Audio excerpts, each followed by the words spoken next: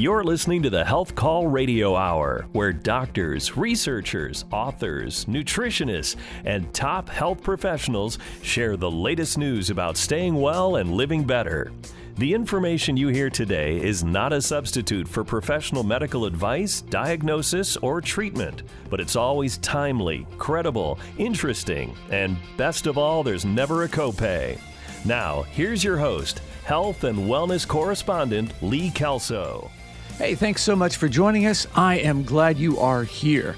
There is a very good chance that someone in your family is taking an inexpensive medication to prevent cardiovascular disease. Millions more Americans were prescribed these drugs, but for whatever reason, they just didn't fill the prescription or decided to ignore the doctor's advice. Well, we may change your mind today as we learn that statins seem to be able to play a role in preventing cancer. This hits close to home, as I am one of those people prescribed statins but then decided, well, I know better, and I stopped taking them. Talking with Donald McDonnell, professor of molecular biology at the Duke University School of Medicine and the Duke Cancer Institute, changed my mind. He's researching new ways to treat and prevent hormonally active cancers, and also has developed several drugs to help fight breast cancer. So listen as this recognized expert says there's no doubt statins can do much more than lower cholesterol. I'm very confident that they have a role in preventing cancer, and I'm even more confident that they improve outcomes in people who have established cancers. Oh, let's get into detail. I like all of that. So what cancers are affected by statins? Yeah. I think a lot of your viewers will already accept that there's an epidemic of obesity in the country. It is estimated that between 30 and 40% of people are clinically obese. That means that they have more weight than is healthy. And it has been shown also that there are several cancers where there is definitely an increase in getting those cancers or worse outcomes with those cancers if you are obese. Notably, I think everyone will say the data is rock solid for breast cancer, for uterine cancers, for colorectal cancers, for head and neck cancers. And they're the ones that have been looked at most. And I'll tell you maybe later on that I think it's going to expand beyond those cancers. So that's obesity, okay? And I think that, people can go blue in the face, doctors or physicians can go blue in telling their patients to lose weight, and that's going to improve their chances of cancer. But I think what people want to know is they want some quantitation. They want some numbers. They want to know, if I eat a healthy diet, if I maintain a healthy weight, if I maintain my cholesterol, my triglycerides, how much am I going to improve my weight? And I'll tell you that for some cancers, it is pretty dramatic. I mean, 20 or 30% reduction in the incidence of cancers.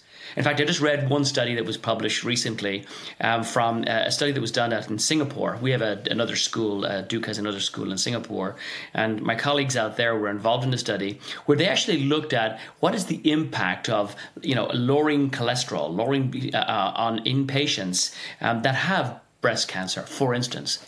And I was blown away that in that very specific population of patients, it was a large study, there was a 37%, let's be exact, 37% reduction or improvement in overall disease-free survival. Okay, so that's the background, Lee. So how do we get to cholesterol? So as I told you, obesity is linked to cancer. And about 10 years ago, a fellow in my lab, Dr. Eric Nelson, who's now got his own laboratory, University of Illinois, he had a hypothesis that it was not necessarily obesity, fatness per se, but it was one of the sequelae of obesity. And in his one of the things associated with it, it was his idea that cholesterol, that itself was actually contributing to the pathobiology of the cancer. He established I'm not going to go through too much science, he did a lot of animal studies where he was able to manipulate cholesterol levels in animals and show unequivocally that cholesterol itself, was causative with respect to increasing risk of cancer and also cancer progression in these animals. And he delved down further, and this is important, and he found that there was a derivative of cholesterol that all of our body, every one of us makes, and just in case there's any scientists out there, it's called 27-hydroxycholesterol. And it was that specific part of cholesterol, that metabolite that was the causative, the driver of the cancer. Is statins' role to prevent cancer or prevent metastasis, the spread of cancer, or both? Yeah, or it's all of the above. And I think that when we published our very first paper in Science in 2013, it was on this. What we thought was it was going to be primarily useful for patients who had locally invasive or invasive breast cancer. That was what we thought. But now I think as we have delved further into it, we think that it's also going to be useful for the prevention of breast cancers de novo. It is that one element that you just mentioned that seems to be the trigger. Correct.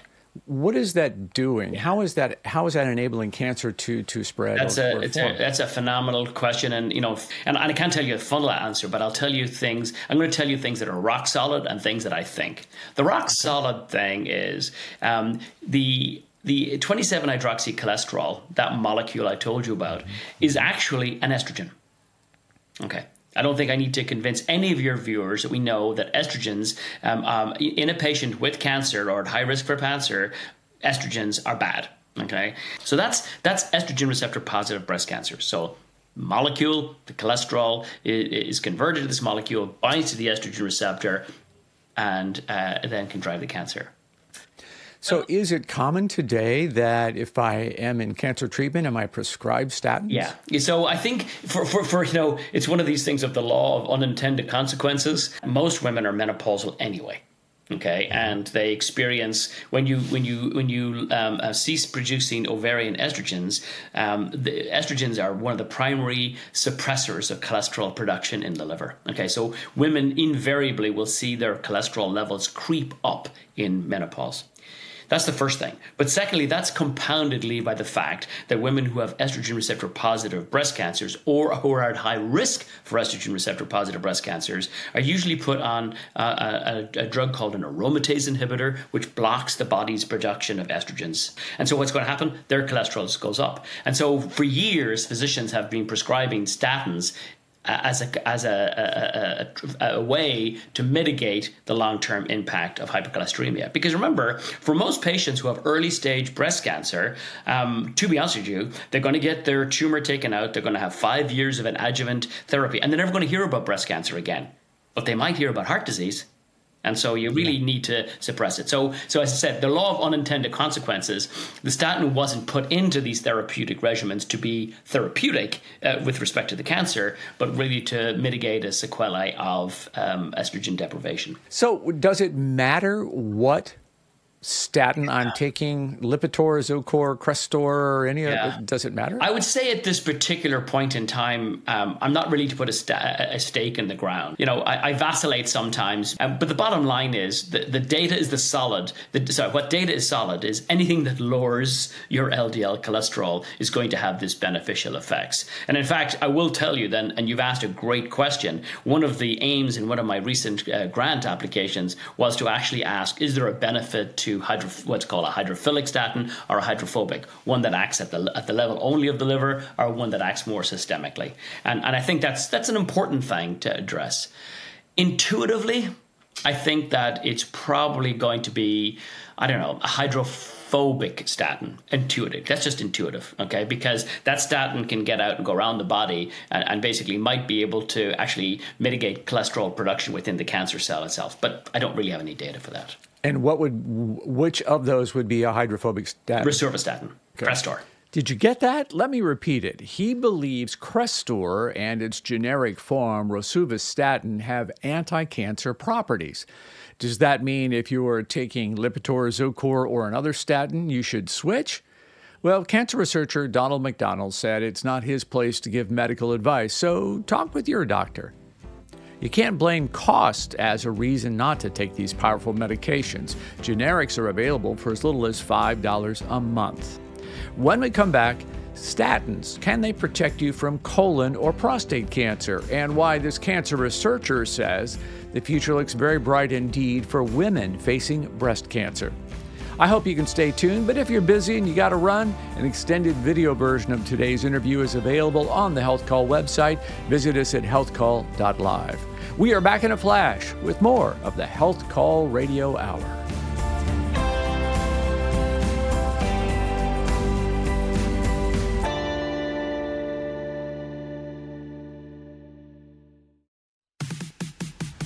You're listening to the Health Call Radio Hour, your regular weekend appointment with top healthcare professionals, where every session is painless and we never keep you waiting. Now, back to health and wellness correspondent Lee Kelso. If you're just joining us, today we are digging into the connection between statins and cancer. Duke University cancer researcher Donald McDonald just told us there is plenty of evidence that not only do statins reduce cholesterol, that means they also help prevent cancer from forming and even keep it from spreading. Now, cholesterol is vital to our body. It's not evil. It's a building block for cell membranes, insulation for our nerves, and bile that dissolves fat, much more as well. McDonald says a specific derivative of cholesterol does seem to help spark the development of cancer. And cancer cells need cholesterol to grow, so excess cholesterol, that's the problem. Although McDonald specializes in breast cancer, he says there's also evidence statins protect you from other cancers as well. The link between obesity and colon cancer is definite but complex. Okay. Some of it has to do with the fact that if you're eating diets that are, high in fat and tend to be high calorific, you're probably not eating a healthy diet, which in and of itself is dangerous in colon cancer. But whether or not cholesterol itself has a specific role in colon cancer, my group has not looked at, and to my knowledge, other people haven't. But you raising that question wants me to go out to the lab today and ask the students, anyone interested in looking at that? And prostate cancer is another. Is the same thing. Yeah, I really believe it's the same thing. So it turns out that others have actually shown that cholesterol itself. There was a group in Harvard several years ago published a very interesting study showing that cholesterol itself increases the risk of it worsens the disease-free survival in prostate cancer. But again, they never really linked it to 27HC. Again, I think you've just come up with another project for me. I'm one of those guys who was prescribed statins, and I stepped away. I'm one of those, millions of people who said, I don't think this is for me. I'm going to try to manage otherwise. You know what? You've convinced me. I'm calling my doc. I once listened to a very famous physician say that we would be better off from a public health point of view taking fluoride out of water and putting statins in. Now, I know it's flippant, okay? But if you look at it, the risk-benefit, again, I'm emphasizing because I want your listeners to know I'm giving the opinion of a pharmacologist and not a physician. Right. If you look at the risk-benefit ratio, there are risks. There's risks with every statin, every drug you take, okay? But the benefits are overwhelmingly positive. Just think, cardiovascular. We all think about cardiovascular disease. But are many of your listeners, and I never, think about stroke? I mean, statins reduce the incidence of stroke, okay? Because because one of the primary causes, of a stroke is blockage of the carotid arteries, which atheromas build up. That's the second one. Okay, we'll put that on the tick as a positive. You never hear people talking about bone. Okay, statins also have a protective effect on bone. So there's another one, tick. And now I'm adding to this that there's compelling data, both biochemical data, research in animals, and now research in the big animals, humans, that shows that statins can actually reduce the incidence of breast cancer. And I think that data is getting stronger and stronger as the number of patients increases that we've looked at and followed. And also, which I think is very important because I develop treatments for breast cancer, is that it seems to improve the outcomes in patients who are diagnosed with cancer. So remember, cholesterol is a building block that's required for all cancer cells. Cancer cells actually contain about 2 times more cholesterol than a normal cell. They are avid consumers or users of cholesterol. So it just makes into this sense. So we're starving the cancer cell of a key nutrient. Yeah. They can make, and so that's it. So they can adapt and try and make it themselves. But if you have a statin on board, they can't. Right, because the process for making you've interrupted the process for making the statin, the cholesterol. Because you are so closely associated with breast cancer research, tell me what is really got you on fire? You're hot about it. What's the next new thing that's coming that we can be excited about? Oh, I'm incredibly excited as a breast cancer researcher. I started in this field in 1983. I started doing my PhD at Baylor College of Medicine in Houston, and that was the time when we didn't even know the different types of breast cancer. You had breast cancer or you didn't have it. Now, what we've been able to do is been able to divide breast cancer into roughly three usable categories of breast cancer. There's estrogen receptor positive breast cancer, which is about 70 to 75%. There is HER2 positive, which is about 15%. And the remainder then is what's called triple negative. So let's go very, very briefly through these. Estrogen receptor positive breast cancers. If you're if you're a woman who's diagnosed with an early stage estrogen receptor positive breast tumor, the most likely course of treatment for you now is you'll get a lumpectomy. You may or may not get some radiation. You may or may not get some chemotherapy, depending on how big or small or other things your tumor is. You'll be put on 5 years of what's called endocrine therapy, which is either mostly likely an aromatase inhibitor or tamoxifen.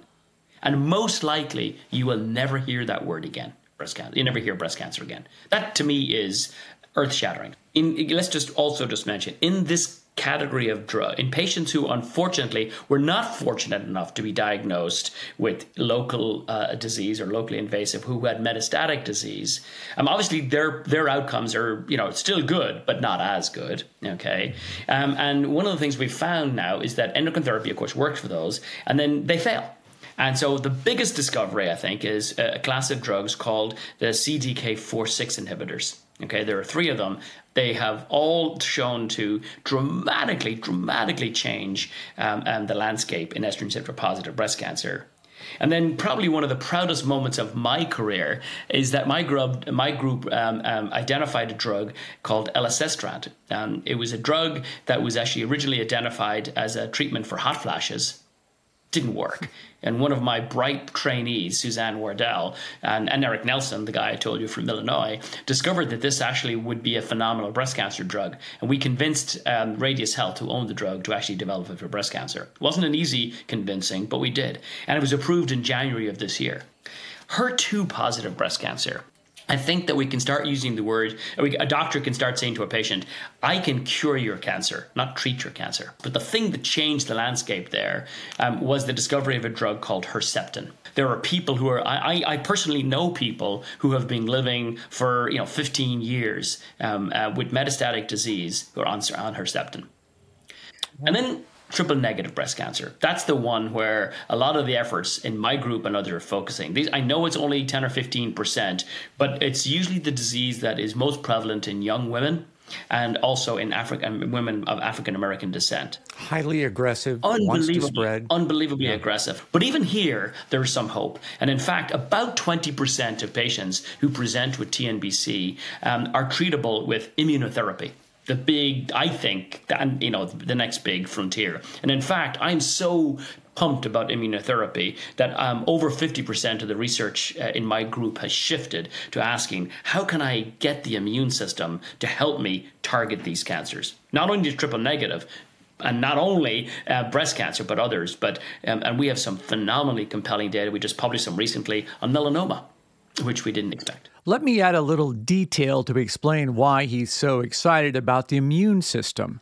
Recent studies show a vaccine that trains your immune system to recognize and attack melanoma actually cuts the recurrence of this deadly skin cancer by a whopping 44%. There is big progress being made in immunotherapy against many forms of cancer, but I have to tell you what excites me most are discoveries that prevent cancer.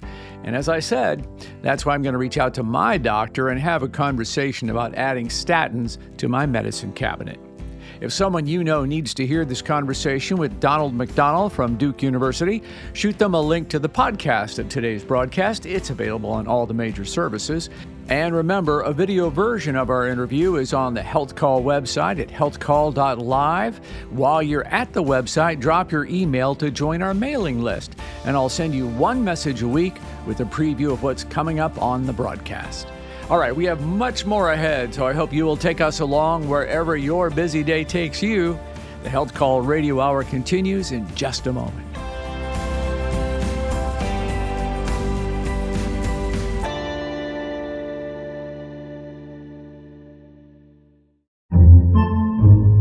Podcasts by Federated Media.